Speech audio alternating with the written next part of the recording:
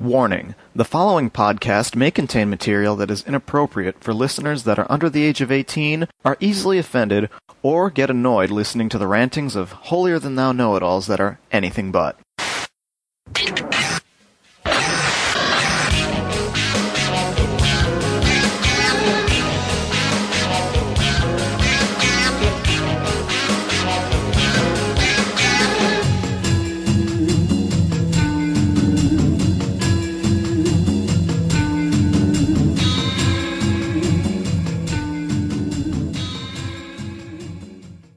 Welcome back to the Anime World Order podcast. This is our, hopefully by the time this comes out, our first episode of the new year. Introductions are in order. I am Daryl Surratt.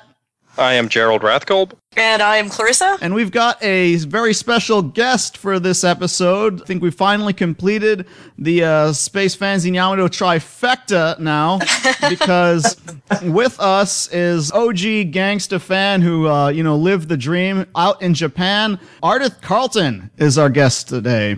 Well, I'm Ardith Carlton. I'm coming to you live and direct from Japan, top of a little room built on top of an old shut-down fish store here in Tatebayashi in Gunma Prefecture.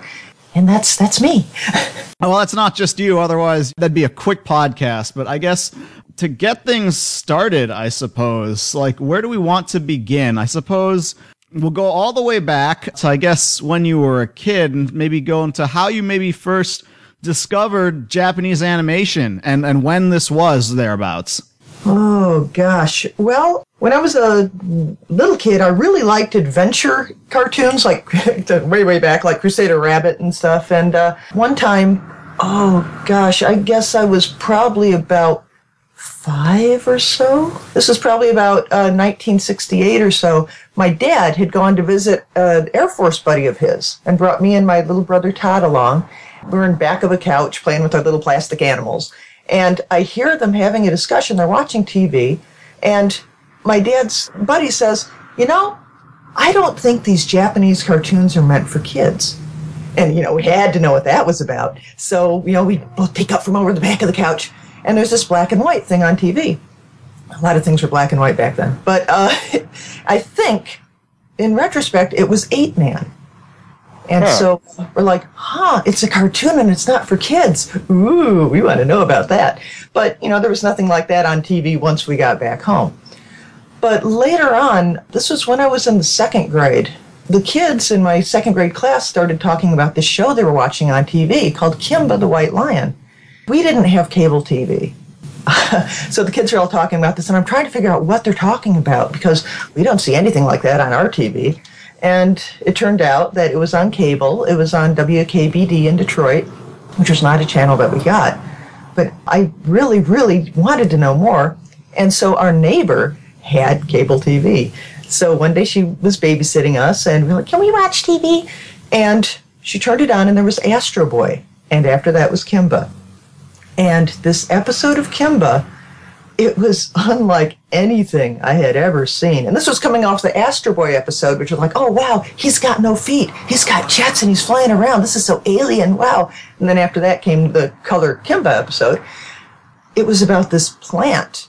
This plant had sprung up in the jungle, and it could kind of secrete this perfume into the air, and it made the animals go crazy, and it's grabbing them up, and it is going to eat them.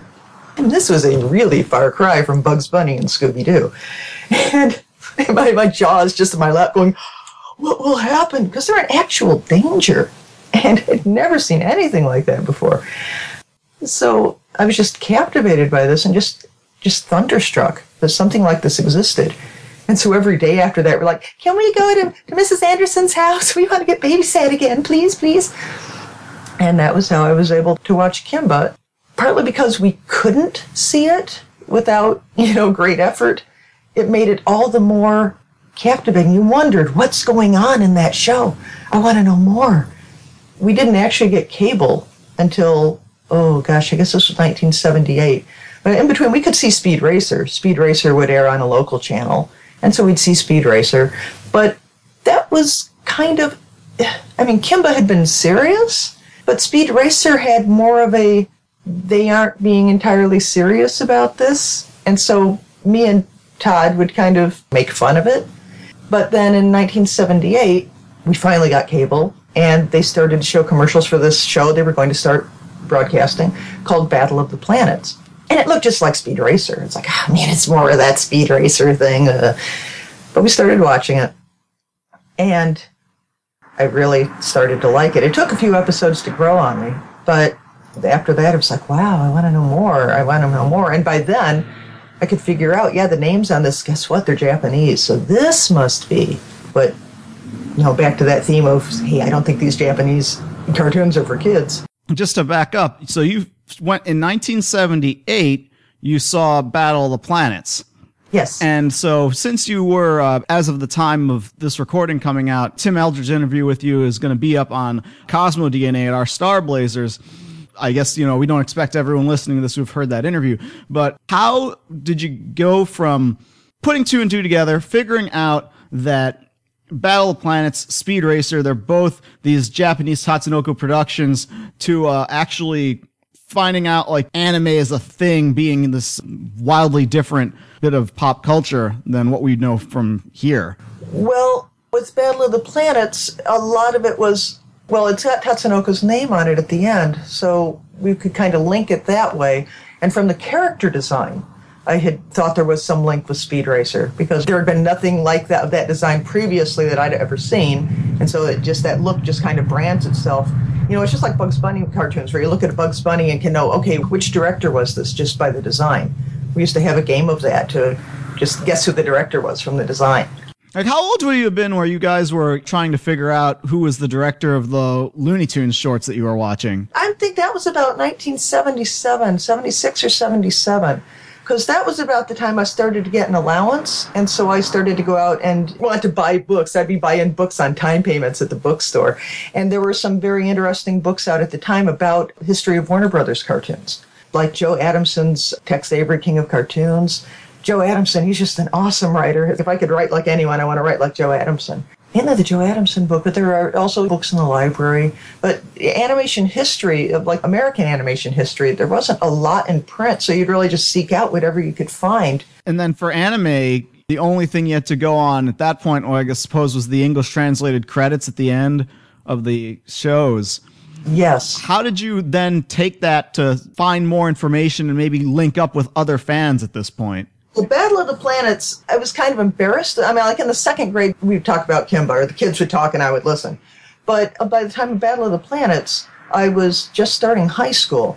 And I was kind of embarrassed to talk about, I'm watching this Battle of the Planet show. It's really cool. There was really nobody that I felt comfortable talking about that with. But there were a lot of publications coming out. There was Starlog. Starlog, I don't recall, had anything about Battle of the Planets. But in response to Star Wars, there was a wave of publications coming out, some of them kind of fly-by-night, pulpy things that you can buy down at the party store on the newsstand. And there was a mention of Battle of the Planets in there. And I was so thrilled. It was just an overview of science fiction on TV, and they mentioned Battle of the Planets. And they had kind of a half-page, I guess it was about a half-page image of the Phoenix. They called it the Starship Phoenix. And that just kind of legitimized it. It's like, wow, it's a starship. It's not just a cartoon. It's the Starship Phoenix. Somebody is giving it respect. Wow, I maybe don't feel so silly for watching this now. But really, it was with Star Blazers that things started to get a little more print acknowledgement. But with Battle of the Planets, I was in kind of full-blown find what you can find. What is there to find out about this?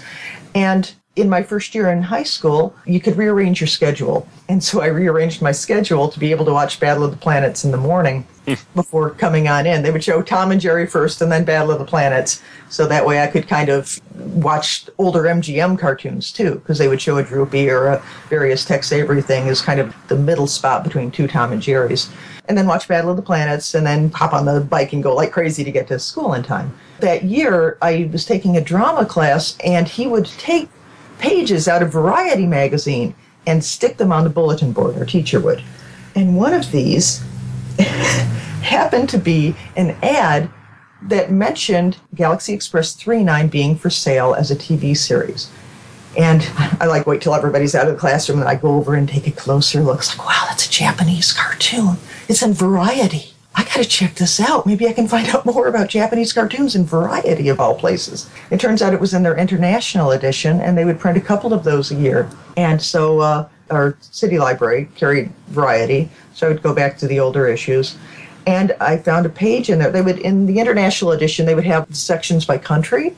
And so in the Japanese section, they had ads from Toei selling Compatiler V and Daimos and Magic Tickle and stuff. Then they had a page from Modern Programs. And Modern Programs was selling Fireman, which was a live-action thing, and Space Cruiser Yamato. It was just a little kind of cut out with scissors, all jaggedy kind of image just kind of stuck on there to go with this ad. But it said in English, she must return in 1 year from the journey of all these light years. You know, the mission was grave for Space Cruiser Yamato. And it's a picture of the ship, which looked to me like a giant space submarine, and a picture of Starsha's head. And when they say she must return, I'm thinking, oh, there's this lady, and she's trying to get back to Earth on this space submarine. Huh. These Japanese have really weird ideas, man. But it was for sale by a fellow named Ken Fujitsu. I just kind of filed it away, like, okay, he's selling this stuff, and Toei is selling this stuff. But later on, I guess this was coming into the summer of that next year. Which is 1979? Yeah, I would have seen it in 78. And so in 79, during the summer, WGN in Chicago started to run commercials for a show that was going to start in the fall called Star Blazers. And I'm like, wait a minute, that lady that just went across the screen, that looks like the lady. And that's that space submarine. Wow. It was just kind of neat seeing this was for sale at one point, and now it's come to fruition. It's going to be on TV. But is that really it? Because they aren't calling it Space Cruiser Yamato. They're calling it Star Blazers. So I tuned in, and at the end, they come across the Hulk of the Yamato, and I'm like, yay, that's it. Maybe it was part of having seen it from the seeds of it being for sale. And also, I had read some reviews in Variety about the movie. They had not liked the movie all that well. But still, in the kind of pulpy publications, they would mention how, oh yeah, in Japan, this is really popular, the Space Cruiser Yamato. But they didn't tell you a whole lot about it. Except one wrote that it was kind of Japan trying to offload its guilt about the war. And it's like, yeah. It's a cartoon. Come on. But yeah, I was really sucked into it. And this is before you've even seen the show. You haven't seen one episode at this point. I had seen the first episode. When the first episode confirmed that it was Space Cruiser Yamato, then I was watching it all the time. Until then, I would just kind of read about everything I could with no particular interest of, gee, I hope to see that someday. Except Compatiler V. Of all things, Compatiler V had a full-page ad in Variety. And it was this black and white, ink comes off on your fingers page, and I was really bad. I razored it out of the issue. I had to check out the issue, take it home, and I razored it out because they're just so captivated with this robot. It was this alien Japanese robot. Wow, someday I want to see this, and I tacked it to my wall. To this date, I've never seen all of Compatiler V, but someday I will see the whole thing. But yeah, I was just kind of reading about everything. And then when Yamato started to air as Star Blazers, then it was full focus, because then you could see it. Battle of the Planets, I guess because there were so many recognizable voices, and there was such a dichotomy between here's certain animation and here's Seven's Arc 7. And then here's where they're playing ping pong and playing guitars and eating space burgers. That looks much different from the other stuff. So that just kind of had a sense of we aren't learning the whole story. And why is there all this different animation?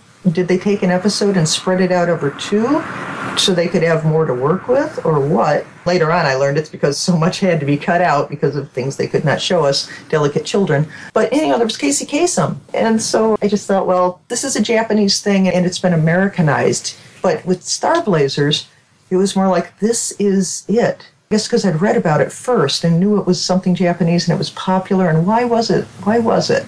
And now you could actually experience it. I really enjoyed the characters. I loved the story. The music. The music in Battle of the Planets had been impressive, too. I used to audio tape episodes off TV on my little, cassette recorder. You stick it up to the TV speaker. And you probably didn't have a VCR at this point. Yeah, they were out there. You'd read about them, but they cost thousands of dollars. And maybe someday in the future, but certainly couldn't. You could just audio tape them with a stupid little cassette recorder and then listen to it at night with the earphones in, with the little chintzy earplugs, stick it in your ear and get under the covers to be sure nobody knows that you're listening to this. Battle of the Planets, just the music. Oh, it was just epic. The characters, and it was just, and the design was so different from anything. The character design, which changed drastically from episode to episode. So then you'd start to think, okay, well, this episode and this episode must have been animated by the same group, but why does that look so different from these other ones? So then you kind of wonder about how was this made? It fascinates me that even back then you could tell that something was off with the show when Seven's Arc 7 and such showed up. Oh, they looked entirely different. What really gave it away was when Mark and Princess would come in to talk with Seven's Arc 7, because they were just drawn so entirely differently and just kind of stilted along when they walk in.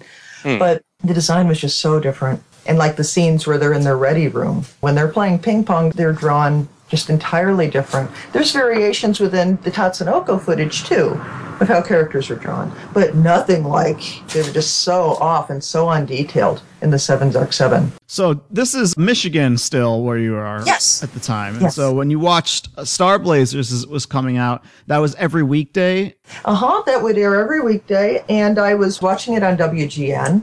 But then our local channel, WUHQ, I was in Battle Creek, Michigan, WUHQ started to show it, and I forget why I switched from one to the other. But WGN was airing it in the morning, and I think just I wasn't able to get up and missed a couple episodes, so I'm like, okay, I'm just going to follow it on WUHQ when I get home from school. And so I was watching it WUHQ. And then one time I got up early enough and said, oh, what the heck, I'm going to watch it on WGN this morning, and turned it on. And it was entirely different. They had been about to get to Iskandar on WUHQ, and on WGN, suddenly they're back on Earth. They're all in military outfits, and Wildstar and Sandor are meeting with the Cosmo Navy Mucky Mucks about mothballing the Argo. And I'm like, what? But they were about to get to Iskandar, and they look entirely different in this too. What happened? So that was really confusing, but later on I learned, it's because there's the Iskandar story, and that was the first series. And then after that, there's the Yamato 2 series. To suddenly find that, come in the start of the second series without having seen the completion of the first, that was a little bit confusing. Yeah, it was all a process of discovery. I learned later that there were folks in California who were up on things, like with, CFO Los Angeles and all that. How did you find out about them? Oh, well, I actually learned about that after I went to University of Michigan, and when I first got there, there was a comic book shop called Aya Bagamoto, and I don't know the name of the fellow who ran it, or I don't remember it. But Stephen Strange? Yeah! Wait, no. I knew it. No. But when I walked in there, he asked, and I was real impressed with this, and this has never happened in any other comic shop that I've walked into. He asked what I was into. So I spoke a little bit about what I was hoping to find, because up to that point, I was reading Marvel comics. I loved Howard the Duck. I'm just weird that way. Fantastic Four and Marvel 2-in-1, because the Thing is awesome. So he asked what I was into, and then he recommended Cerebus and ElfQuest. And so I'm like, yeah, I'll check those out, and really enjoyed both. And then he said, I have something that I think you're going to like in the back. Let me go get it. And he came back with an issue of Fanfare, which had a cover feature. It had Captain Harlock on the cover. I'd known Captain Harlock from when I'd gone to Japan as an exchange student. You just skipped over the really important part of I was trying to figure out how did you get to Japan? From you're watching Star Blazers and figuring out, and the next thing you're in Japan. Yeah. That's a vital mission. Yeah, that's true. Okay, well, let's see. Let's rewind a bit. So I was junior in high school, and I'm loving Star Blazers. I'm taking pictures off the screen because I'm like, once the show is over, it's going to be gone. You don't have a way to record it. All you can do is preserve what you can see in front of you. So I'm making audio tapes of every episode, and then I'm taking pictures, black and white pictures, with my fine black and white Tri-X film, taking pictures off the screen so that I have something to remember these episodes by. Because when the show is over, it's going to be gone. You're never going to get to see this thing again. I'm trying to preserve what I can. There was a program called Youth for Understanding. They came to our school, gave a presentation, and you could go spend the summer in a different country. And so I really desperately wanted to go to Japan. And you had to have a second choice, too, in case your first choice didn't work out. So I'm like, okay, Australia. Because a standardbred that I really liked was recently retired to go to stud in Australia. So it's like, okay, if I can't go to Japan, I'll go to Australia. And so the reason that you wanted to go to Japan was over the animation that you were watching? Absolutely. absolutely, I wanted desperately to find out more. And that would be the place to do it. That just seemed like that would be such a wonderland where you could just go and be in the midst of it, see it happening real time on Japanese TV, find out what life was like there, that this had come from. What is it in Japan that makes it possible for these animated series to be made that have this adventure and these characters, and they bring it over into such like a fascinating whole that we just weren't seeing anything like that being produced in America. And so I just wanted to find out the world that this was coming from. So I guess you got your first choice. Yes. You're in high school still, and you go to Japan. You've still yet to meet any other anime fans of the United States at this point, Right. But you're in Japan. Right. I've never spoken with anybody about Japanese animation at all, except my brother. He would watch them with me, so we'd enjoy them together. But past that, I don't know whether he wasn't as much into it as I was. I don't know if he discussed it with his friends. I don't recall ever asking him. But I know I was kind of ashamed of what I was doing because it's a cartoon. I'm in high school. I shouldn't be watching cartoons. But it was just feeding some need that I had. How did you sell this to your parents that you were going to go to Japan? Did you have like another reason other than I want to watch cartoons to give them? Well, my mom had left some years before, and my dad was raising me and my brother. My dad was city editor of the newspaper, and he worked long hours. So he did not know that I'm there watching cartoons every day after work, running home as quick as I can, after school, dashing home as quick as I can, taking pictures off the screen. I could do that because he was not there to see me doing it. Otherwise, I would have some splaining to do. So he was unaware. But to go to Japan, he was a sharp guy. I'm sure he knew that I was doing something with the cartoons. But I'm sure I didn't say, Dad, I think the cartoons are really awesome. I want to find out more. I'm sure I didn't say that. I think I must have said something about Japan is really neat and it's far away, and I'm sure it would be a wonderful character building experience to go and see Japan. I don't think I said anything to him about the cartoons. I was embarrassed. I was ashamed. So you go to Japan and you presumably don't know any Japanese, and Right. I guess you get set up with a host family and all that. How is that in the late 1970s, early 1980s or thereabouts? Yeah, this was the summer of 1980. And first they had us go to Stanford University. We had a week of orientation, so we got to learn some basic greetings. And then we went on over. Everybody pretty much knew who their host families were, except a couple of us. I did not know who my host family was, and they said we would find out when we got there. So first we fly into Tokyo. Let me tell you a little bit first about when I came into Tokyo. And we've gone through customs, and we're walking through the lobby to head out onto buses. And we passed this like bookstore, and there was a stack of manga, and they were like the size of phone books. Wow, that's a Japanese comic book. I didn't know they were called manga then. It's a Japanese comic book. Wow, I can't wait to see what's inside one of those. That looks so great. It turns out it was an issue of Shonen Jump, and I was later able to get that issue. I just always keep that aside. I actually keep it in a black bag so I can't see the cover. And every so often I just take it out and say, this was my first look at manga. And go, wow, and soak it in, and then put it back away. What was the cover of that one? What was his name? Yamazaki Ginjiro, I think was his name. And it was done by, what is his name? I am probably wrong, but I'm going to say Hiramatsu Shinji? Hiramatsu someone, maybe? I'm probably wrong. But the name of the manga itself was Yamazaki Ginjiro. And it was some tough school delinquent kid, and he's standing there kind of slouched in his black school uniform with a shirt opened up, insolent style, and just kind of like his cap askew, and he's just kind of giving you this, yeah, what look. So, the guy that drew it, I think Hiramatsu is his name. He later did like Black Angels. It was another manga from the 80s. It was all that 80s. What did we know? Yeah, so that was the first manga I saw. So in the airport, you see Yamazaki Ginjiro, the manga for that, and then you're quickly shuffled along to get out of customs. We get on the bus. We go over to the hotel. And they're like, oh, yeah, we're going to have this great welcome dinner. Come on, everybody, we're going to have a big welcome dinner. And I'm like, but we're in a hotel and there's like TVs in the rooms. I'm like, oh, I don't feel very well. So do you think it might be okay if I just go to my room for a while? And they're like, yeah, sure, yeah, we'll go on up. And it was 3 people to a room. And so the other 2 are off to the welcome dinner. I wait till everybody's good and gone, and I turn on the TV. The first thing I see is, it turns out it's this manga artist, and he's drawing.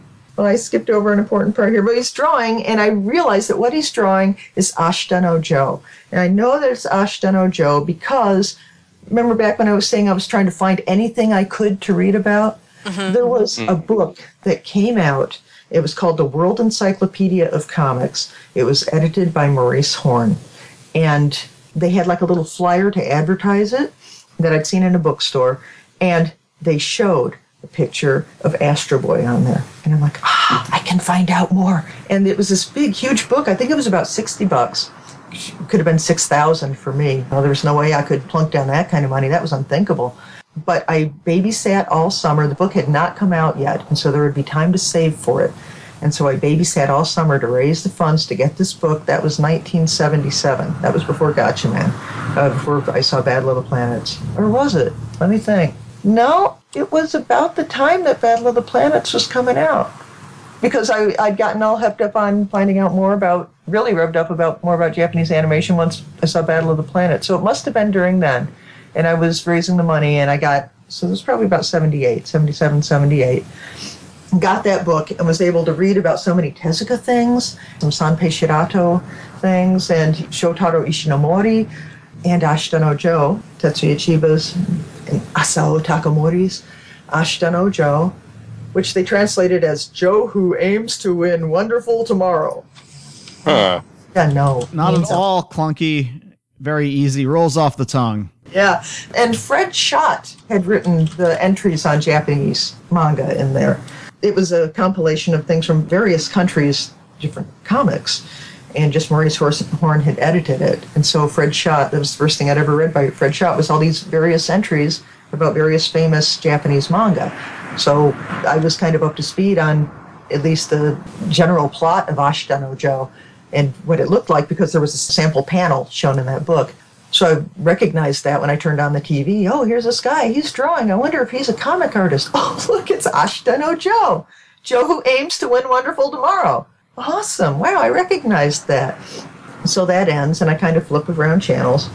And a robot series comes on. So you were actually lucky that anime was actually on television at the time. It was on about 6 o'clock in the afternoon, 6, 7. At that time, I had read about robot series from some things that Fred Patton had written, like for Starlog. There had been mentions of various super robots in there. So I'd read about Mazinger and, Get a Robo and things that had been writing that he'd mentioned in that Starlog article about robots. And so it's a robot.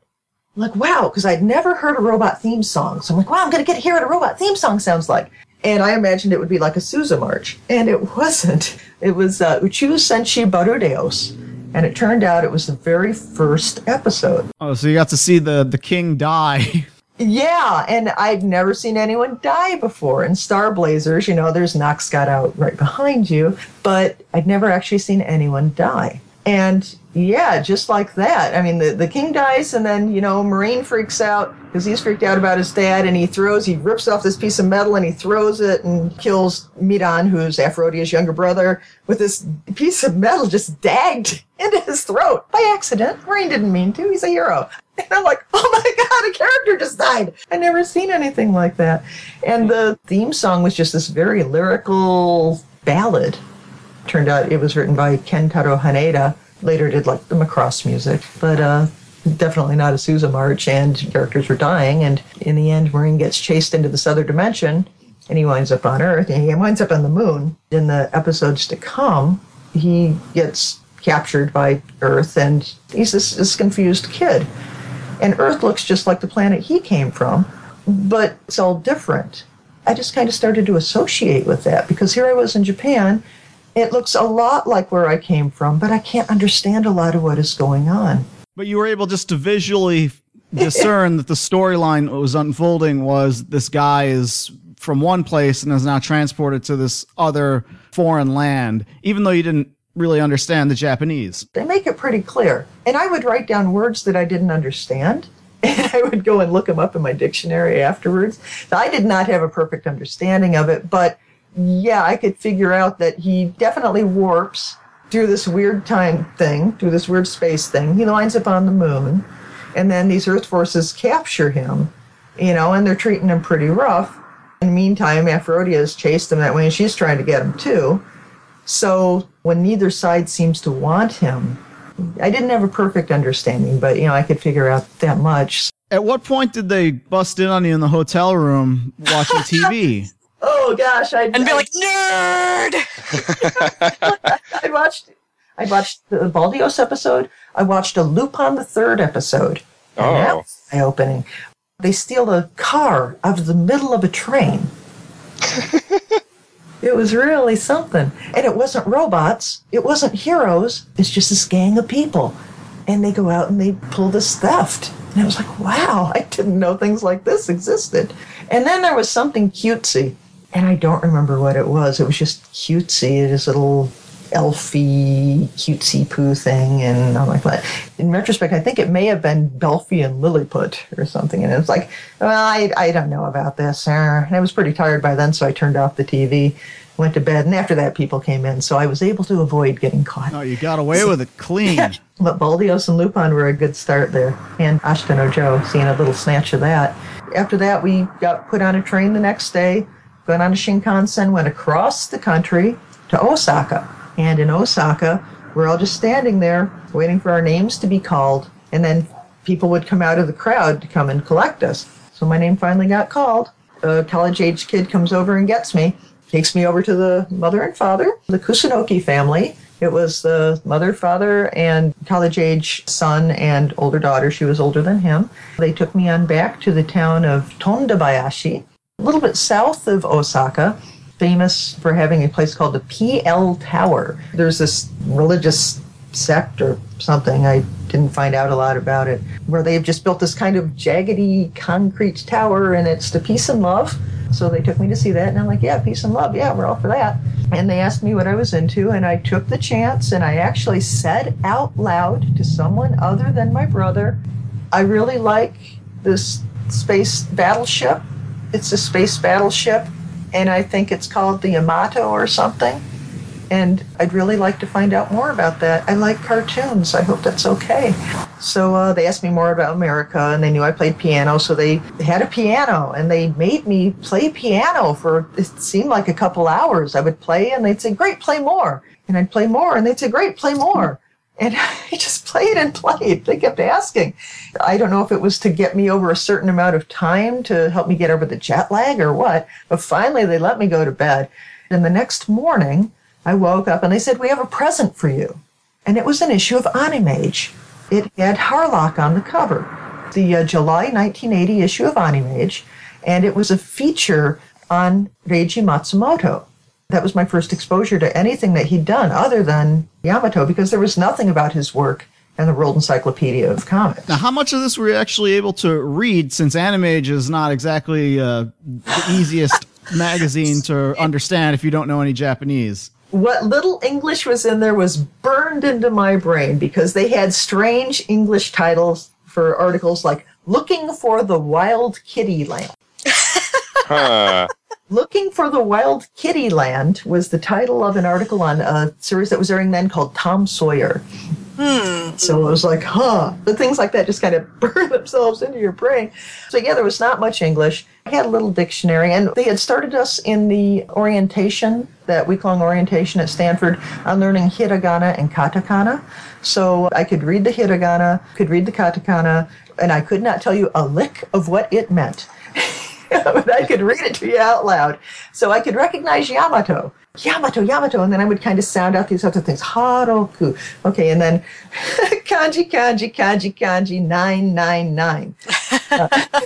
Oh, I know what that's like. That's kind of like my level of Japanese, where you're just like, okay, well, let me skip all this stuff that I can't read and figure out every, 20th thing. But it gets to a point where your eye will start to recognize the shape of the kanji. Mm-hmm. And what I kind of found with the furigana was I started buying manga too, and the manga would have little furigana which told you how to read the kanji. And after a while, if you look at that enough, after a while, when you get to the point where they removed the safety net of the furigana, then sometimes your mind will just kind of supply the reading, because you've seen it so often that now, even though the furigana isn't there, it just kind of pops into mind, yeah, this was the reading for that. But like I said, takes long looks at manga, and just, I would be in my room, and my host family, I would be up in my room, and I would be just reading these things, kind of read them out loud quietly to myself, but not know what they meant, but just to practice reading.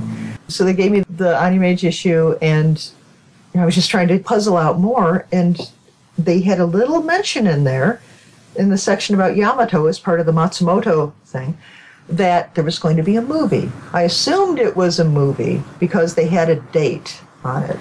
So I would go and ask my host brother, what is this? And his English was quite good.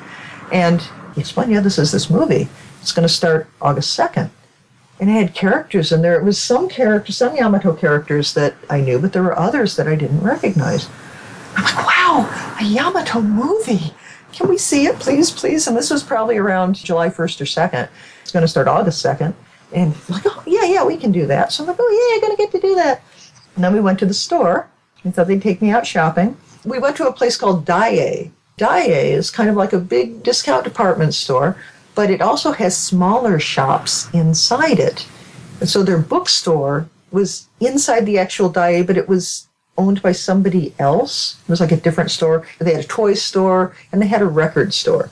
And so I go to the bookstore first because, man, I want to find books. And I found what turned out to be a novelization. It was a hardback novelization, 3-book novelization of Yamato. And my host brother was like, wait, but you can't read that. And I'm like, yeah, but I want to learn. There's no furigana in there. I didn't even know what furigana were then. But it's like a novel of it. What could be better? The whole story, and it's written out. Someday, if I work at it hard enough, I can read it. So I'm like, okay, let me buy the books. And then there's a record store. I spot right near the opening of the record store, there's a spin rack, a metal rack with metal branches coming off of it. And on it were picture discs. They were in kind of like clear plastic bags, and they're hanging on this spinny thing. And I saw a Yamato disc, and I'm like, what's that? I'm like, oh, it's a Yamato record. And wow. So I go over and I grabbed it off the rack and got the Yamato on the front, and you turn it over, and there's Wild Star and Nova on the other side. And I'm like, wow, what is this? And they're like, it's the theme song. Wow, I wonder if that theme song is like the American theme song. Huh. So I'm going to buy that. Somehow it got discovered that there were other, I forget whether my host brother found them or whether the store person was like, yeah, we've got more, He took me to the Yamato records section, and there were probably a dozen different Yamato records. I wanted desperately to get them and hear them, but the trouble was I had like $200 spending money. That was it. $200. For the entire trip. Yes. I was only there 2 months, but I had $200, and that was not going to go far. What helped it go farther was at that point, the yen to the dollar was about 230 yen to the dollar. Oh, wow. Yeah, so it helped it go a lot further. And so basically I would just look at a price for something. If it was 2,300 yen, I would basically figure, okay, it's half that in US dollars. So, 2,300 yen thing is about $12 American, which was more than a record tended to be, but still, I wanted it. But I could only really afford to get a few. So I got like 3 records. One was Symphonic Suite Yamato, and one was the soundtrack to a Riveterchi Yamato, and the third one was the Disco Yamato thing, so that was kind of frightening. And they gave me a poster for the upcoming movie, and it was great. And so I went back to the house, and I played the picture disc, and it had lyrics with it. So I wanted to see if I could follow along the lyrics as I listened to it. And the opening theme was the same theme song, the same melody as in the American Star Blazers, but it was just so cool. It was one person singing with backup instead of a chorus of people like they did in Star Blazers. And just this powerful voice. I mean, I was used to hearing a powerful voice like that from a chorus of people. But for it to come out of one person, that was really neat. And then the end theme was something that you'd heard as an incidental medley in Star Blazers, but never the actual whole song. So that was just very interesting to hear, and I listened to it over and over and over because I was just captivated by it. For like a month before the movie comes out, you're listening to these albums. Yes, yeah. And they knew I was really gung-ho to see the movie. My host mother, who didn't speak English, called me into the kitchen one time very excitedly, and you turned on, and she's getting me over to the radio, and there's that same voice that sang the opening theme, and he's singing a new song. She said, yeah, it's from the new movie. It's going to come out. And I'm like, wow. So they were playing, this was Hoshi no Pendanto, Isao Sasaki sang it, and so they played that at least a good couple weeks before the movie actually came out. The movie was coming up on the 2nd, but then the TV guide the week before had Yamato on the cover. So my host family was very excitedly showing me this. Look, Yamato on the cover. There's going to be a Yamato thing the day before the movie starts. So they were actually entertaining your interest in this. Yes, yeah. Well, as part of Youth for Understanding, we had to do a presentation. We were supposed to be gathering information to give a presentation when we got back. And so I decided to do mine on manga and anime. And so your host family kind of kept that in mind and kind of helped steer you toward certain things that might help. So that was, they didn't have to. At the time I thought they were just being nice. Afterwards I started to think, well, maybe they had instructions to help me do that. I don't know. But they would take me to places where I could see things, and they were very patient with me wanting to go to bookstores and record stores and toy stores and just see that kind of aspect. Anime wasn't really all that pop culture at the time. It was more toward kids in the junior high and high schoolers, but that was okay because I was a high schooler, so I qualified. But the thing they showed me in TV Guide was the day before the movie, which was Yamato Yotoani, or Be Forever Yamato. Before that was going to start, the day before was a TV feature called, and it's very difficult to say, but it's Yamato Aratanaru Tabidachi, which is Yamato, the New Voyage, or the New Journey. Mm-hmm. And it was a TV feature that had been done the previous year, but they were going to show it a second time because it goes right into the events of Be Forever Yamato. And it's a good thing I saw that, because you have to go from Yamato 2 to Be Forever. There's all this that happens in between, these new characters introduced and things happen. I would have been completely lost in the movie, but thank goodness they re-aired the TV feature. And so I was able to see that, actually, some people that you think may have died in Star Blazers, but you weren't real sure, yeah, they did. For me, it was a slightly different case, because when I first saw The New Voyage, I didn't see Be Forever Yamato for a little while later. So I was like, wow, this is kind of a letdown. This is the whole thing. Like, where's the rest? Yeah, waiting for the other shoe to drop. But yeah, so I was real lucky with the timing. And that kind of helped keep demand alive. The people would know, okay, well, here's the TV feature. And because things were at a slower pace back then, they maybe didn't expect more to happen immediately. So it's 1980, and you get to actually be in Japan for the theatrical premiere of Be Forever Yamato. And we've seen like the documentary footage of all the pageantry and such that they would put into these premieres of these Yamato movies. What was it like where you were? I did get to go to Osaka to see it because there weren't any theaters in Tondabayashi. And so we went on up to Osaka, and I really badly wanted to see the very first show, so they made sure I could do that, because in Battle Creek, where I came from, that was a big deal to see the very first showing. And so we went to the first show. We got there a little early, lined up. It wasn't a huge line, but it was all the way down several flights of stairs. And there were programs for sale. You could buy a program. We got to sit in about the middle. There was a great big curtain over it. And finally, it's going to start. They open the curtains. There's the Yamato. It's huge. It's on a big screen. Boom. First thing you see is the Yamato. And it turns into a sausage. And it's a sausage flying through space, and it's a commercial for this make of sausages. And you had no idea at the time that there were fans in America that would have given their right arm for your experience. I didn't know. I didn't know of anyone. And certainly nobody of my age. If anyone was watching it, they were probably more like my brother's age, and they would have thought I was quite foolish to do it. And so I was just thrilled to be there in the moment, and that my host family was accepting of me wanting to see this.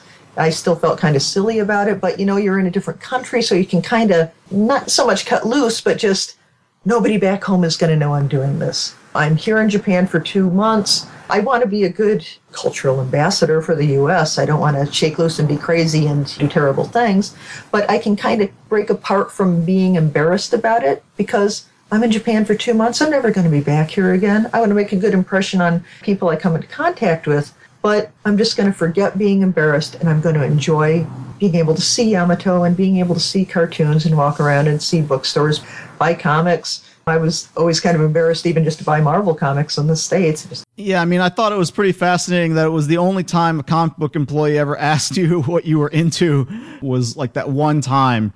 all these years ago. But I mean, as far as experiences go, to have the experience of actually seeing Be Forever Yamato, which is probably the one that benefits the most from actually seeing it in a theater because of the aspect ratio change. Yeah. And when that happened, oh my gosh, I mean, you're going through a very dark area of space, and then I heard the squeaking. And I'm like, wow, what is that? Are there mice? What? And then there's this little tiny dot of white, and it gets bigger and bigger and bigger, and whoom! And you're it was this double galaxy, and you've gone through the dark area, and you're into the white, and boom! What the squeaking was, it was the sound of the curtains being drawn aside to widen the screen. But it's all dark, so you don't really notice, and you probably weren't supposed to hear squeaking, but it was Osaka. What you gonna do? And just boom! When the white arrives, probably the reels change, and they switch the projector during that dark area too. But when that white arrives, it fills that whole widened screen. I was just blinded. It was really impressive. The audience all just kind of gasped too. We were all, I'm sure people had read about it in the magazines. I didn't understand what it meant. Talking about you can experience the warp dimension. I'm like, well, I don't know what that is. Well, let's see Yamato on the screen. That's a warp in itself. Come on. But whoosh, and everyone's kind of wow, kind of chattering. The same happened when Dessler showed up on the screen. He wasn't actually a character in the movie, but when they're on the planet, and I can't think of his name, Scutterzant? I don't remember. But when that guy is showing them things that they've experienced, oh yeah, we know all about the Yamato, and here's things you went through, and they show Dessler as part of that kind of montage. Then there's this excited reaction from the audience too. That and the warp dimension definitely got vocal responses. But past that, everybody was real quiet. It wasn't like that in theaters in the U.S. You would always kind of hear some noise going on. But everyone was so quiet, except for those two parts of the movie. And Sasha was in there. She was Alex Wildstar, Mamoru Kodai, and Starsha's daughter. She grew up very quickly, being part Iskandarian, because they had to get them women up to speed real quick. She was the equivalent of 17 years old. And I was 17 years old. So she became a favorite character of mine, so I was just really captivated with Sasha. See, this character that I really liked, and so, once I got back to the States, that's the first character I ever cosplayed. Well, one of the first. So you get back from this tremendous Summer of Love tour of Yamato that you inadvertently stumbled into. Now that you're back in the States and resuming back from where we did the rewind portion. Can I tell you a little tiny bit about what was on TV at the time? I guess. Because what was really neat was not only were there the series that were airing weekly, and there were some channels that would start on the quarter hour. So generally stuff would start about 6:45, and you see these weekly shows. Like I could see Gatchaman Fighter, which was the third Gatchaman series, and saw the character who was Chief Anderson die. And that was another shake-up there, too. Like, oh my God, they killed Chief Anderson. But not only were there things in the evening, but they also had things going during the afternoon. And I got to see such a wide variety of reruns. Just be able to watch on a daily basis Akakage, which was a live-action thing. Yeah, the Red Ninja. That was neat. I liked that a lot. It was kind of like a ninja version of the 60s Batman, almost. It was kind of that Adam West Batman in a lot of ways. That was neat. But not only that, there was Ashita no Joe, which was another series that I was just thunderstruck by. And I don't know if it's coincidence, but that was also animated by Mushi Pro, which had done Kimba. But that became my favorite anime show, and it still is. It's powerful, raw stuff. The second series can't touch it. The first Ashita no Joe it turned out that there had been a movie compilation. It was a series from about 1970, and they had put together a movie compilation that previous spring, and then they went on to do a second series that fall. But in the time in between, they reran the original series on a lot of stations. So I got to see about the first half of it, and that's still my favorite. But I also got to see Kyashan, the Tatsunoko series. I got to see Kyashan. I got to see Ribon no Kishi, Princess Knight. I got to see Attack Number 1. I still wish that somebody would translate that one at some point, but I guess it's about volleyball, so good luck. It is. Well, I was a high school kid watching that, And I was so inspired watching that. I'm like, I can't wait to get back. I'm going to join the volleyball team, man. I want to try to do these things. I was on the softball and track team. I'd never played volleyball. But just watching this, I was like, wow, I really want to do that. And I guess I was at the age where, I don't know if it was a product or just that, it's hard to articulate about it, but about the times. Like nowadays, oh yeah, Star of the Giants. Oh yeah, Attack Number 1. Yeah, it was all, they get all fired up and they get all this guts sports conjo thing going on, and it was so campy. And now you look back, and now in Japan media, it is kind of played as a camp thing. If you see anything used for Star of the Giants in advertising, it's going to have a kind of camp bent to it. But if you were a kid at the time, you took it seriously. Mm-hmm. And I guess I was just a kid at the right time. And it just really speaks to you. I don't know if it's the same for kids who are elementary, junior high, high school kids today. Things have a little more ironic tone. I guess it was just maybe a little more innocent time back in the 80s and 70s. I don't know.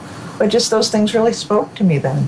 And so when you come back to the United States now you have a drive to sort of connect with other people. Like, how did it come about, the need to spread the Yamato gospel, etc.? Well, once I got to University of Michigan, then there was a science fiction club, and they were open to talking about things like that, and they wanted to learn more. So I told them what I knew, and we all wanted to find out more. There was the comic book shop, Aya Agamotto, and they gave me the issue of Fanfare, and that had addresses to write to. Wow, so I stayed up all night one night, and I'm dashing off addresses to CFO and, what was the name of the one out of Chicago? The Japanese Fantasy Film Association, I think that might have been called. Various fan clubs and the Star Blazers fan club. So I just wrote to everybody and started to hear back from people. It was just really neat. We could correspond and then exchange phone numbers with some people, and so then we could call and talk to each other. I learned about the CFO chapter in Detroit. University of Michigan is in Ann Arbor. That wasn't real far from Detroit. So I could take a bus in most of the way, and then Rick Shaw, his name was really Rick Shaw, out of Southfield, he would come and pick me up, and they would have little meetings in his basement on his projection screen TV. It would be him, me, there was Dave Thomas, who was the president, and Steve Johnson, I think was his name. He was the VP. So it would be just like four of us meeting in Rick's basement, and he would be trading for tapes. We'd be seeing Go Lion, Queen of a Thousand Years. Those are the ones I mainly remember. Some Dr. Slump, Captain Harlock. He had some tapes of Devilman, like from 72. So, Books Nippon would do a mail order, and so I had a subscription to My Anime magazine. I wanted to subscribe to Animage, but I could really only afford one because I was a starving college student. And Yuji Hiramatsu recommended My Anime because he just mentioned features that were in there, but that included a Yamato 3 kind of anime comic. So I'm like, yeah, I want to do that. I would get that each month and kind of read synopsises of, it'd give you just very bare bones couple lines about what the upcoming episodes of things would be about. So I'd be following along about Yamato 3 and Ashita no Joe 2. Then there was a convention. I was part of the University of Michigan's science fiction group, the Still Yagi Air Corps. There was a convention that they would help put on, and it was called Confusion. I went to Confusion and got to cosplay for the first time. I was cosplaying as Yayoi, who is the main character. From Queen Millennia. Yeah, from Sen and Joe, yeah. I wanted to do Sasha, but it was taking a while to make the costume, so I just There weren't a whole lot of people doing this at the conventions back then, were there? No, very, very, very few. And it wasn't my idea to do it. Just some friends of mine in Still Yagi were like, oh, we're going to make costumes. You should wear a costume too. And I'm like, I don't know about that. And so my friend Janice said, well, I'll make you one. And so she made the Yayoi costume for me. That was kind of fun. So then after that, I started working on my Sasha outfit and made my Sasha outfit. But yeah, we go to Confusion, and it turns out that there are people there who also know what Japanese animation is. And there was a group down from Canada. It was Mark Baskin and some friends of hers, and they had come down with a VCR and some videotapes. There was a little group that had come over from Grand Rapids. And that was Steve Harrison. I think it was probably just Steve that time. I met the rest of the group at a later con. But Steve had gone too. And Marg had a kind of room party. This was kind of what you did back then, was you would take a VCR to a place. And right, the room party was, you'd copy tapes for everybody. Exactly. There would be a chain of VCRs. They would all be connected to a TV, but the point of it was to sit and watch things, and the person whose room party it was would introduce you to various things. Well, you could also bring your VCR and hook it up. But back then, I didn't have one. I don't think Steve had one. But we were invited to her room, and she had to have the door open so people can come in if they like and just watch this Japanese animation. So we saw Harlock and various things. And then the party was over. I went to go back to my room, and it was locked. And there were like 17 people staying in the room. That's how I did it. We were all starving college students. And I was not a person with the key. And it was so late at night by the time the room party ended, I could not get into the room. So I'm kind of out there. And Steve is kind of out there. Steve Harrison out of Grand Rapids. And Steve had brought records with him because I guess he was trying to find out more. And a fast way to find other people was you've got records. So someone can instantly see you are carrying Japanese animation records. Hey, are we into the same thing? So Steve came and kept me company while I'm stranded out in the hallway overnight. So we sat and talked. We're looking at his records, and he was asking me to explain various things, and we would share thoughts about various things. So we just sat and discussed things, made fun of Geordie Venture. Yeah, so that was how I met Steve. After that, he would call every so often, and there was a con going on. What was it called? Capricon, I think it was, in Chicago. So we went down to Capricon, and I had a car by then. My car is a bungle. It was a Galaxy 400. You named your car as a bungle, just so I can get that detail correct. Okay. Yes. We had gone, actually before Capricon, I had gone to the World Science Fiction Convention in Chicago. This is 1983 now then, right? No, 82 was Chicago. This was 1982. And I got to go to the World Science Fiction Con because that was something I could never afford. But a friend of mine from Stilyagi couldn't go. And so I got to be her at this convention somewhere in the States. Took her badge. Yes. So there was lots more Japanese animation going on down there, too. That was really exciting. And CFO was running a room. And they would show like Phoenix 2772.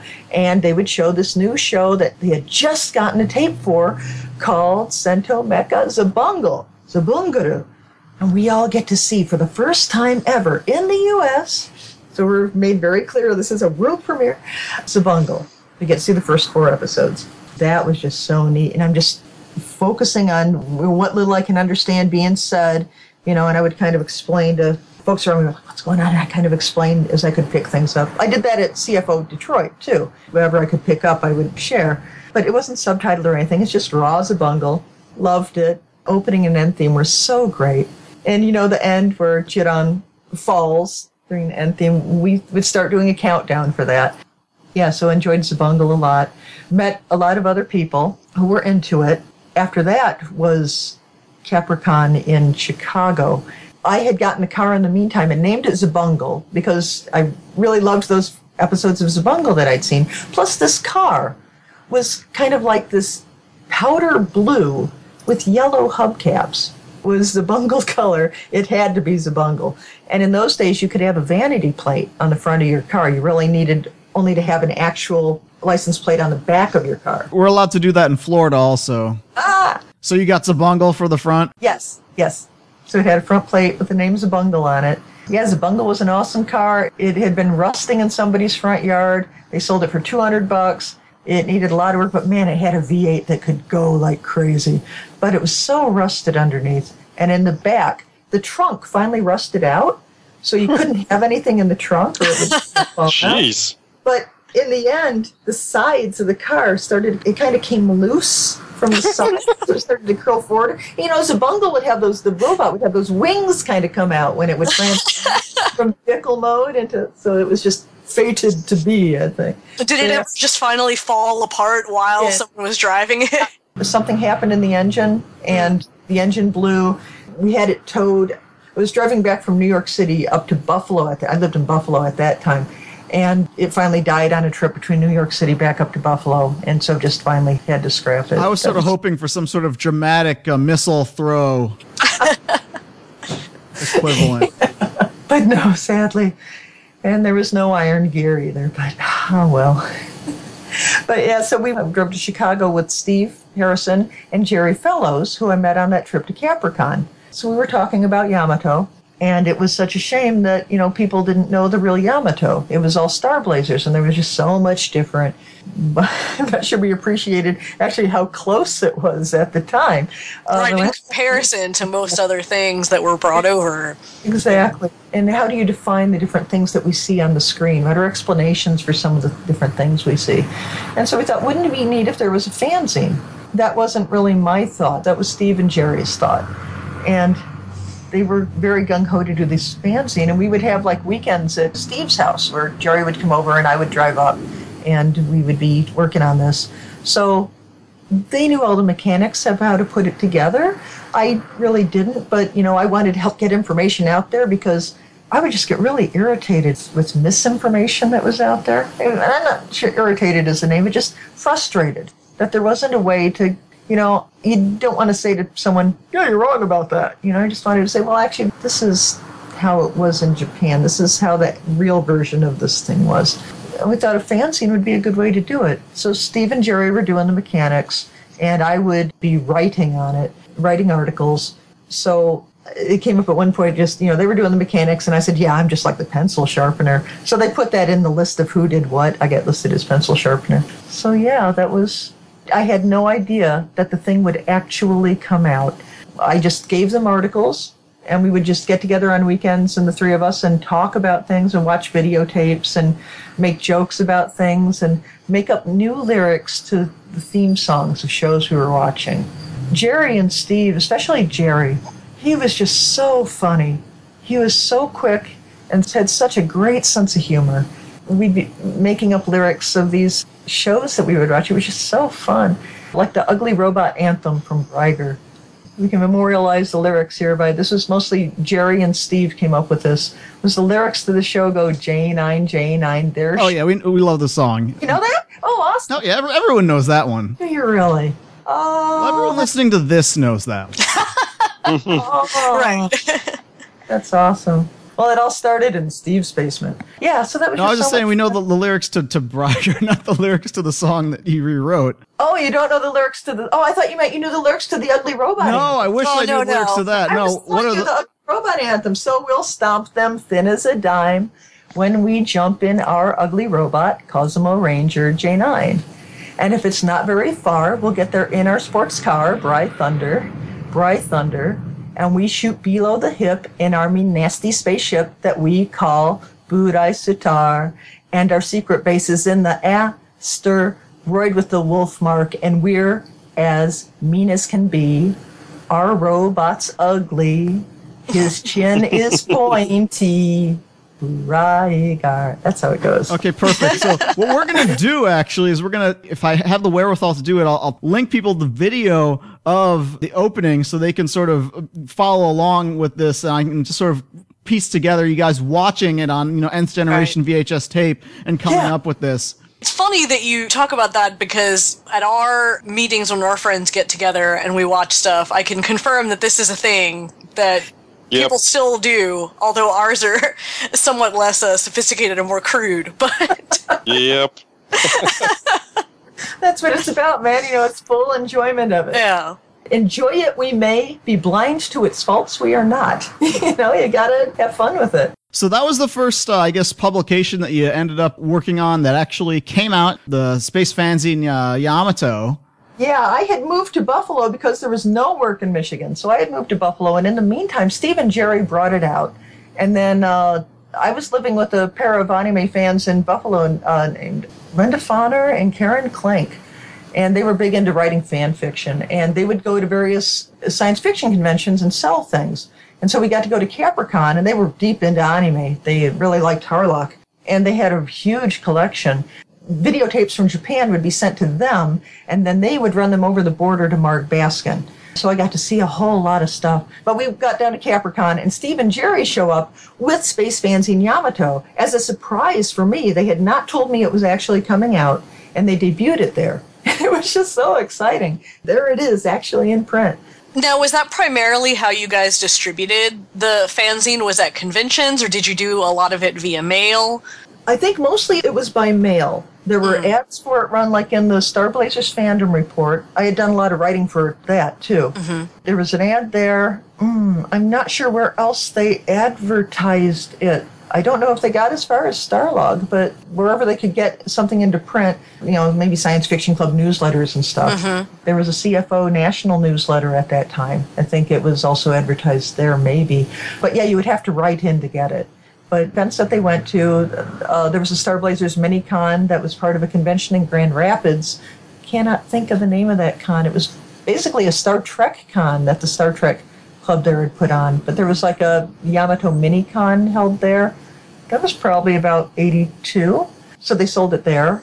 But mainly it was by mail. So that was the first book that we kind of all know that you worked on. And the second one was the one that you actually didn't have a copy of yourself until Anime Week in Atlanta. That's true. Oh, that was so sweet of Robert Gibson to give me that. That was so kind of him. Can you tell us about how that one came to be? And of course, we're talking about The Art of Robotech. Robotech Art to One.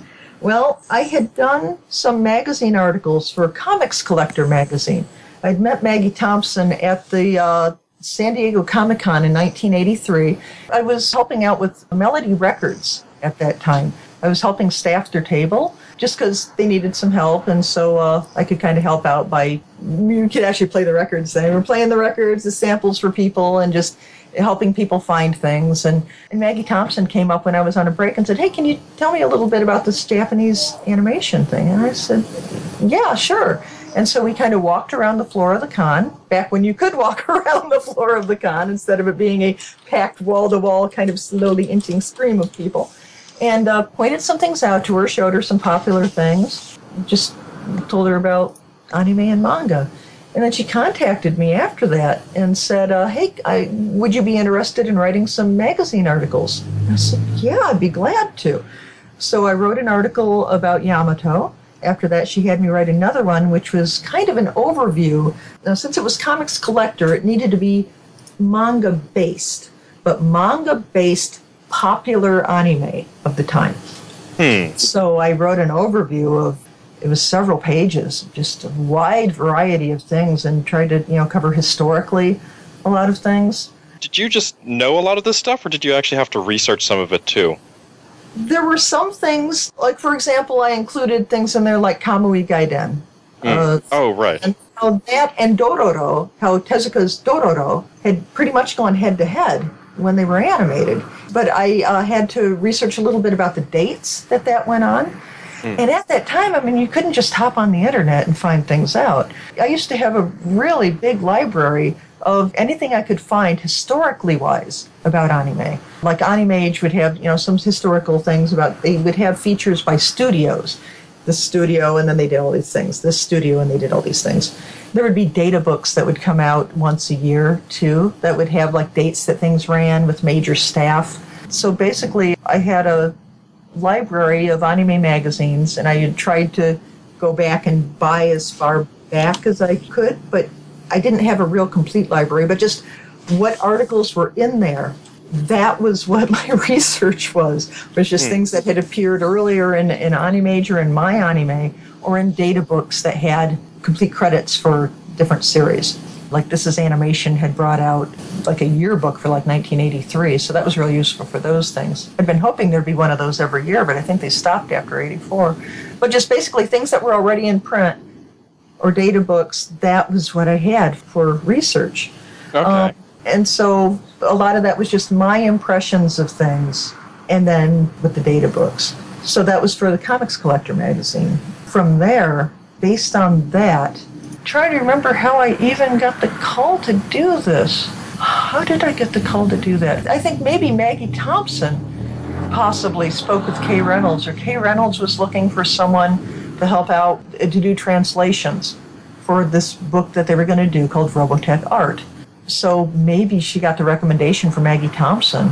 but I was contacted and asked if I could translate some pages out of the Macross Perfect Memory book. I'm like, yeah, sure, yeah.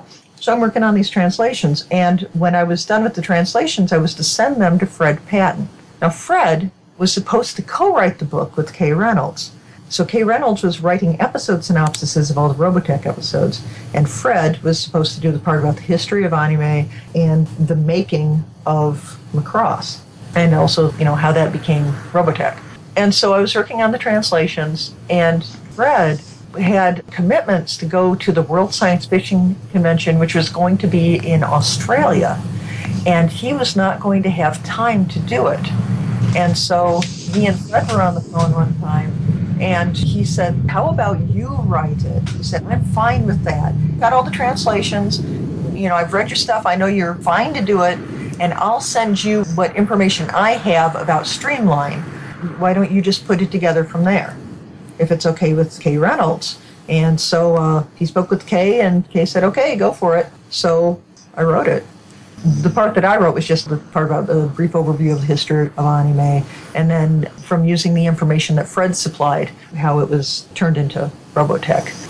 It's not the best thing ever. I liked the Comics Collector overview article a lot better, and that Robotech Art 1, I had to write that fairly shortly after I'd written the overview thing for Comics Collector magazine. So it was just kind of hard because I had to do a lot of the same territory again, and first time you do it, it's like, yeah, I'm doing it. And the second time it's like, okay, yeah, I'm doing it, and that's really great because it's going to be in a book, and that's awesome that it's going to be in a book, but I got to say a lot of the same thing, and I have to do it in a different way. Yeah. So that was unfortunate. I just don't think that's my best work. I tried real hard, but I just, the first time you do it is the best. Well, we never would have expected all these years later that diehard fans of Robotech would be poring over that book to this day and trying to piece it together, take it apart, as those people are wont to do. But just as far as an art resource alone, it's still, highly sought after. Yeah, I got a few copies. There was a hardcover version of 10,000, so I had to sign a whole bunch of... You had to sign 10,000 of them? I wonder if it was 10,000. I'm probably remembering that wrong. It may have been 1,500. Probably just feels like 10,000. Yeah, I had to sign all those book plates because they were all signed. And so they supplied you a stack of book plates, and so you had to sign each one. So that was exciting. Yeah, so I had a few of the hardcovers, and I gave those to family members. And I had give away some of my soft covers, too. And I had one. I guess I had two. And I had one in storage, and I brought one to Japan. And I loaned it to someone, and I never saw it again. So I did not have one here. I have one in storage. I have a hardcover in storage. My dad passed away, and so I got that back. And so that is the one that I had. And so I didn't have one here at all. And so when Robert Gibson, I met him for the first time ever at Anime Weekend Atlanta this year, and he said, here, give this to a fan. And I'm like, wow, I don't have this myself. And he was like, wow, keep it for yourself. That was so kind of him. Now I want to know, from doing that in the United States, publishing this stuff about Yamato, then going to Robotech, which was, another really big work, how now did you end up in Japan as basically a permanent resident? I wanted to come back to Japan so badly, but after I wrote Robotech Art 1, I was really burned out. I was really, really burned out. And a lot of people just kind of popped out of the woodwork and would say, oh, you drew the pictures in Robotech Art 1. Draw me a picture. And I'm like, no, you got it wrong. So that was just kind of got burned out on all that and all the requests for people and wanted me to draw them pictures. So they saw that it was Art of Robotech and had your name on it, so they figured you were the person who drew the Art of Robotech. Yeah, there were a lot of line drawings in there and the character places. I mean, in the section about the history of it, a lot of those were cells from my own collection. Oh, wow. Like the Yamato one was mine. I said, you have to have an Ashita no Joe cell in here. This is my signature. This is so that people know this is really me writing this. Please have this Ashita no Joe thing in there. So they did. So that was out of my collection, too. But everyone just thought that you were the greatest artist of all. Well, there were a lot of line drawing, a lot of character, a lot of sete drawings in there. And so I guess they just thought that I drew them. Oh, draw this for me. Draw Midday for me. So, no. So yeah, I'm not a skilled artiste. I'm a writer, I like to read up on what I can and then turn it around and write it as an article to try to help people share what's cool about it. And so, so I was heavily burned out, so I took a break, and I got a job with Hoofbeats magazine. I'd grown up helping out with a harness racing stable. I'd groomed standardbred racehorses while I was growing up. So I went back to that. There was an opening at Hoofbeats, which is the monthly magazine of the U.S. Trotting Association. That's the governing body for harness racing in the States. And so I got a job working for them. I subscribed the magazine through high school, and so I was like, I get to go back and work for them. So I did that for 11 years. I didn't intend to do it for 11 years. I just wanted to get a break from things, and here was a chance to go back to something else that I knew. It would be a good break. Went there, did a lot of writing, learned a lot. I was writer and copy editor. And so, so then, I was going on with that, and I didn't intend to do it that long. But then suddenly, my dad died, and my dad had been 54. And there's a lot of things that he had always wanted to do, and he didn't get to do them. That just really struck home. I'm like, geez, I'm here, I'm doing this, and I'm getting deeper and deeper and deeper into doing it. Time is going by, and, I'm just, there are other things that I think I'm supposed to be doing, and I have to break away from this if I want to ever get to Japan. I just figured, I'll get there someday. The someday's not getting here, and the longer time goes by, the more difficult it's going to be. So I quit my job, and I went back to school, and then I got a job with the Suzuka Board of Education in Mie Prefecture. That sounds like it's an extremely difficult thing to have happen. It was very difficult, and it wasn't something that was building. It just kind of, he passed away, and I'm like, he didn't get to tomorrow. He aims to win wonderful tomorrow, but he didn't get there. And if I don't do something, I'm not going to get there either. And so it was very difficult to do, and it wasn't a decision that I made lightly. I had not been to Japan since 1980, but I thought, okay, I'm going to go to Japan, and I'm going to see what it's like, and I'm going to see if this is really something that I'm going to throw away everything I've done before. Be sure I want to do this. So I went to Japan with my friend James Long. He's a big Gatchaman fan out of California. He was also an Ashita no Joe fan, so we've been friends since we'd corresponded since way back, since 1982 or so. Not to be confused with the James Long we know, who's the editor of Giant Robot Magazine. No, I don't think so. Probably a couple decades difference. Yeah. So we went to Japan, started in Osaka, saw the mandarakes, beheld the wonder that is the Umeda Mandarake. Oh my goodness. Went around Osaka, then went on to Tokyo, and it turned out that a friend of mine from the old days, Mary Kennard, she had moved to Japan some years before, and I had done a search online, I guess I was looking for places to go in Japan for the trip, and her name turned up being associated with Comic Box magazine.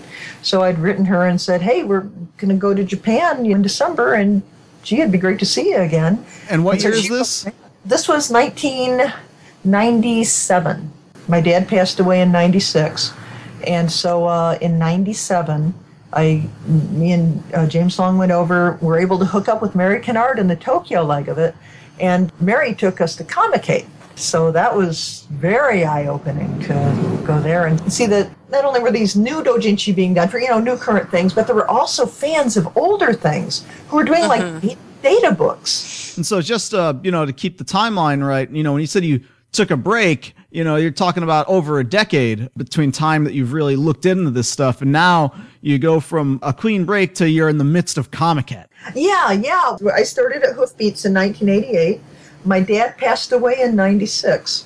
And so in 97, it took some time to raise the money to be able to make this trip. And I had to have everything written in advance. I had to have stuff done 3 months in advance. They made me have everything done 3 months in advance to be able to make this trip to Japan. I think they didn't want me to make the trip. But I got everything written, made the trip. This was the winter 1997 Comic-Cate that Mary took us there. And, oh, wow. I think about most memorable from that trip was meeting the members of the Devilman fan club. And so it was really something to be able to and they were all excited too, because here's someone who's, from a different country, and they like the same things you like. Devilman was a show from '72. It's my favorite manga too. Ashita no Joe's my favorite anime, but Devilman is my favorite manga. So 97, 98, there must have been a ton of Ava stuff there at the time. Yes. Oh yeah. And Gundam Wing. And right. Yeah. Okay. And Daguon had taken off too. I still don't know why.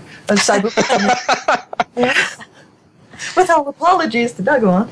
But Cyber Formula was big then too. But yeah, on the old section, the old stuff, like the Cyber 009 books and the Tezuka books, and there were Tatsunoko fans who were doing Tatsunoko data books, and there were people doing books about gathering information about anime songs. Just the data books aspect was very interesting, and just getting to sit and talk. The people who really wanted to talk were the members of the Devilman fan club. They had me come back behind the table and sit and talk. And they were showing me things in the books and getting my comments on them. And what was really freaky was in the article that I did for Comics Collector magazine, which was the overview one of things that had started off as manga. I mentioned the Devilman fan club years before I ever met them, because I had noticed in one of the magazines they have the list of doujinshi in the back that you can buy, and I had noticed that there was a Devilman fan club in there, and mentioned how the year they were established and all. So in the article I mentioned, to this day there's a Devilman fan club. That was 1984. In 1997, I actually got to meet them. And in fact, once I moved to Japan, I became a member of the circle, and I help sell at Comic-Gate now when Devilman Fan Club draws in the lottery. So that was cool. So that was exciting, and I realized, I definitely want to do this. And what cemented it was we went to an onsen. James Long kind of, begged off going to the onsen. He didn't want to get naked with the ladies. So just a group of us gals went up there. Mary had other friends visiting from overseas, Jen Johnson from Canada and all, and Jean Dewey, and we had gone up to this onsen up in the mountains of Tochigi, and there's like a waterfall coming down, and it's all outdoor rotemburos, and I'm sitting in this with the snow coming down because it's like New Year's, and I'm sitting there in there, and I'm like, this is what I want to do, and it is going to be so hard to be able to shake loose from harness racing because I'm just so entrenched in it. But this is what I'm supposed to do. I have to remember sitting here in the onsen. I have to remember this resolve to do this. And I went back. I just started saving money, just started making preparations. I went back again in the summer of 98 and went back again in the winter of 98. I don't think I went back in the summer of 99. But I was, making preparations to cut loose. And then I asked Mary, I said, would it be okay if I stayed with you for a couple weeks in December of 99 just to be sure, just to kind of, see it again? She's like, oh, yeah, sure. So I gave my notice at Hoofbeats, and then I went and stayed with Mary in that December, and then I came back and went to school.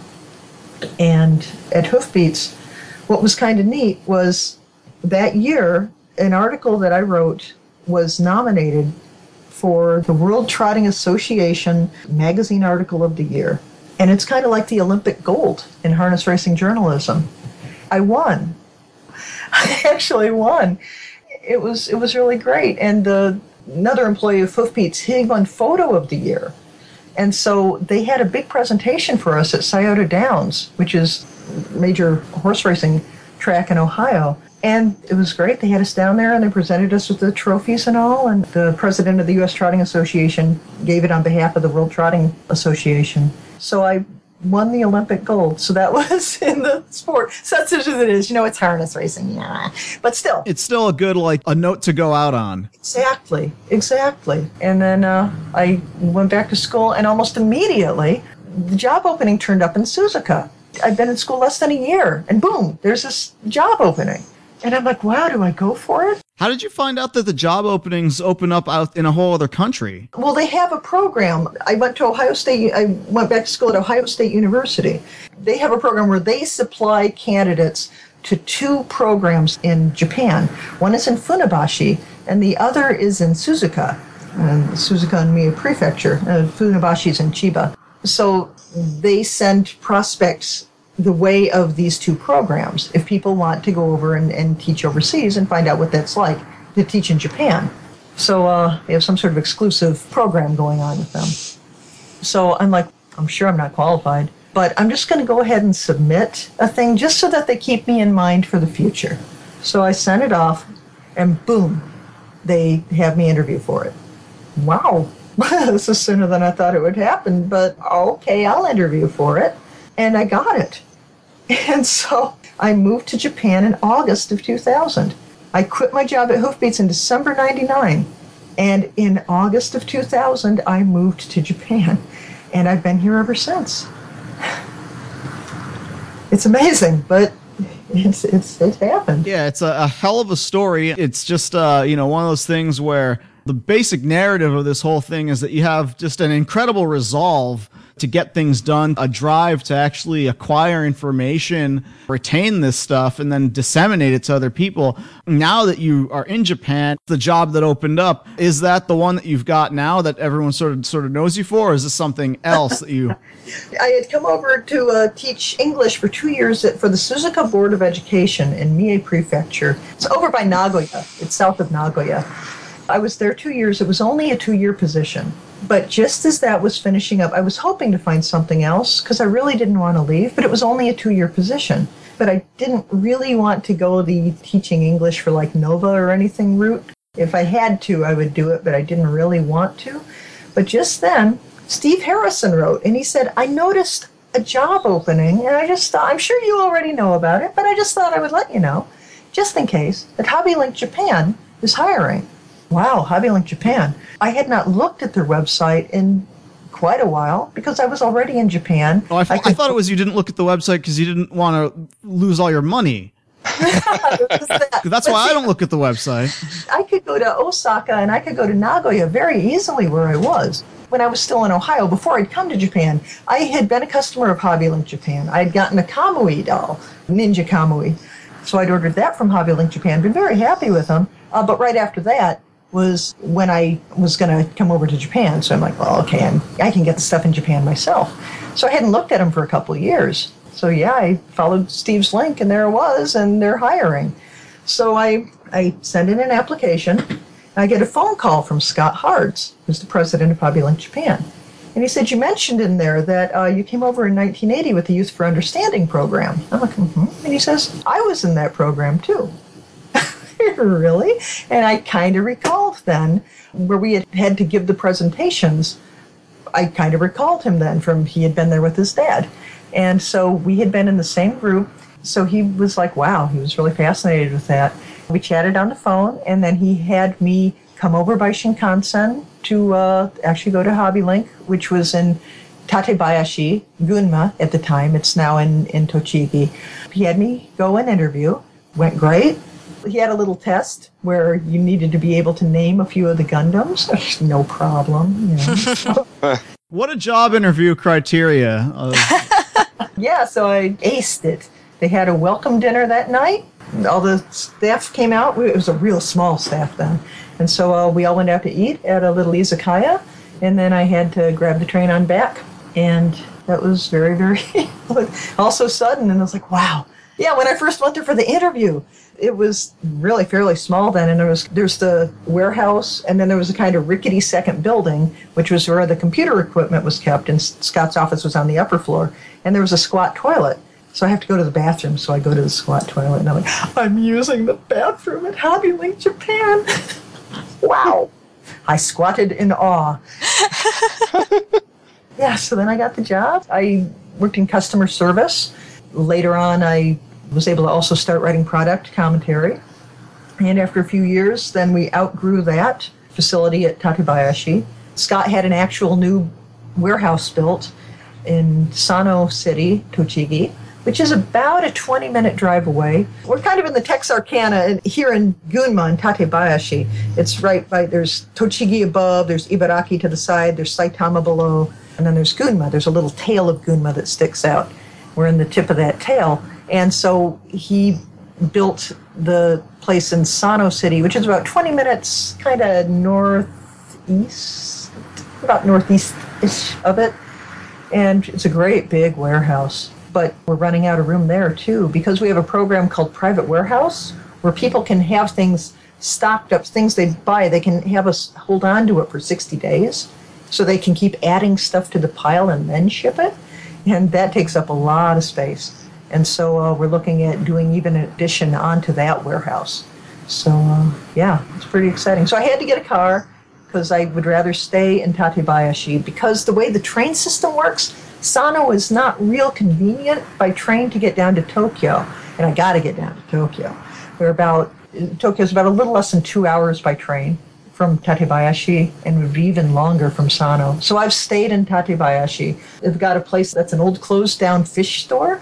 You have kind of the fish store area for storage, and then it was kind of a restaurant attached to it. And so that's the place where I live, in the kind of restaurant-y place. On the subject of trains, I know you have a train to catch soon. I hope we're not running up against that. Let's see, it's about 11:45 now, and I need to leave by about 1:45. So we're okay. I actually thought you had to leave like in 20 minutes or something. Oh, no. I'm doing good. Got a couple hours, so. Okay, great. I was curious. I found out about you through your website, your Anisong website. Oh, I haven't updated that in a long time. Oh, yeah, it's still like the 1990s era HTML. It's great. Yeah, and I love this. You were talking about all of the Anisong events that you'd gone to, and I was absolutely fascinated by these. Oh, that's great. You talked about this one in particular, and maybe it was one of many, but this one that was like a 24-hour event. Yes. That you went to. There's some sort of challenge to get through so many different songs. It sounded amazing. It is an epic event. It's run by Keisaku Kimura and Hinoki-san. What is his first name? Kazuyoshi, maybe? Well, his last name is Hinoki. Together, Kimura-san and Hinoki-san are a comedy group called Otakuzake. It's kind of... It is they have a thing called Otakuzake, and in English, they kind of put that as the Fanboy Booze Brothers. And what they do is they put together medleys of opening and end themes of anime shows. And then they count how many there are. And so they just play as many as they can in a 24-hour period. But what made this an Anisong event is to help break things up, they have actual performers also appear. They have those appear early in the program so that people who want to see them can see them and then catch the last train out of there. The rest of us are in there for the duration. There's a group of places called Loft in Tokyo. It has various venues. So sometimes they have their smaller events at like Asagaya Loft. But this one, their big one, their 24-hour one, sometimes they'll have 12-hour ones. In English, they kind of, oh, wait a minute, I got a cat walking on the keyboard. Yeah, I actually thought when you were asking, I thought you were asking the cat. I think we just lost connection. Oh, yeah, I was about to say. See if we can get her back on the line. This was getting important. This was very starting important. to get pro. All right, can't end on this note. Too important. That's right. I'm pretty sure the cat's responsible. I'm pretty sure the cat hit like a hang up. I think we asked too much. The cat knew. We were getting too close to the truth. Yeah, cats know this stuff. I live with them. They know. A cliffhanger ending of how we find out about the terror of the Anisong event. We didn't even get to talk about the TV Champions special. No, that was... Yeah. Or the fact that the reason that she's got a train to catch is because she's got, to get her lessons from Miku. Yeah. Oh, yeah, so Daryl, I presume I got that game from you on Steam because you want us to play it at some point? Well, yeah, I mean... as a group? Yeah, I think because I got it for everybody, basically. Okay. So was that the Nazi zombie Part 2, it's continuing the storyline. Of the Nazi zombies. Part 1. How will we ever understand what's happening? The saga of Sniper Elite is really complicated. I mean, Sniper Elite 3 is actually, in fact, a prequel to the events of Sniper Elite 2. Which the most ball-busting game. Well, yeah, I mean, it's also just the deep narrative and characterization of Carl Fairburn, who the voice just sounds like when I'm trying to impersonate Dave Riley. That's the voice of this guy. I got a gun. I gotta go shoot this dude. He's a fucking asshole in the first place. But I got my sniper rifle. I'm going to take my sniper rifle. I'm going to go here. I'm going to shoot that guy. That sounds like you trying to impersonate Sylvester Stallone. Well, that's also my Dave Riley impersonation cliffhanger finale that will maybe or maybe not be resolved at another date.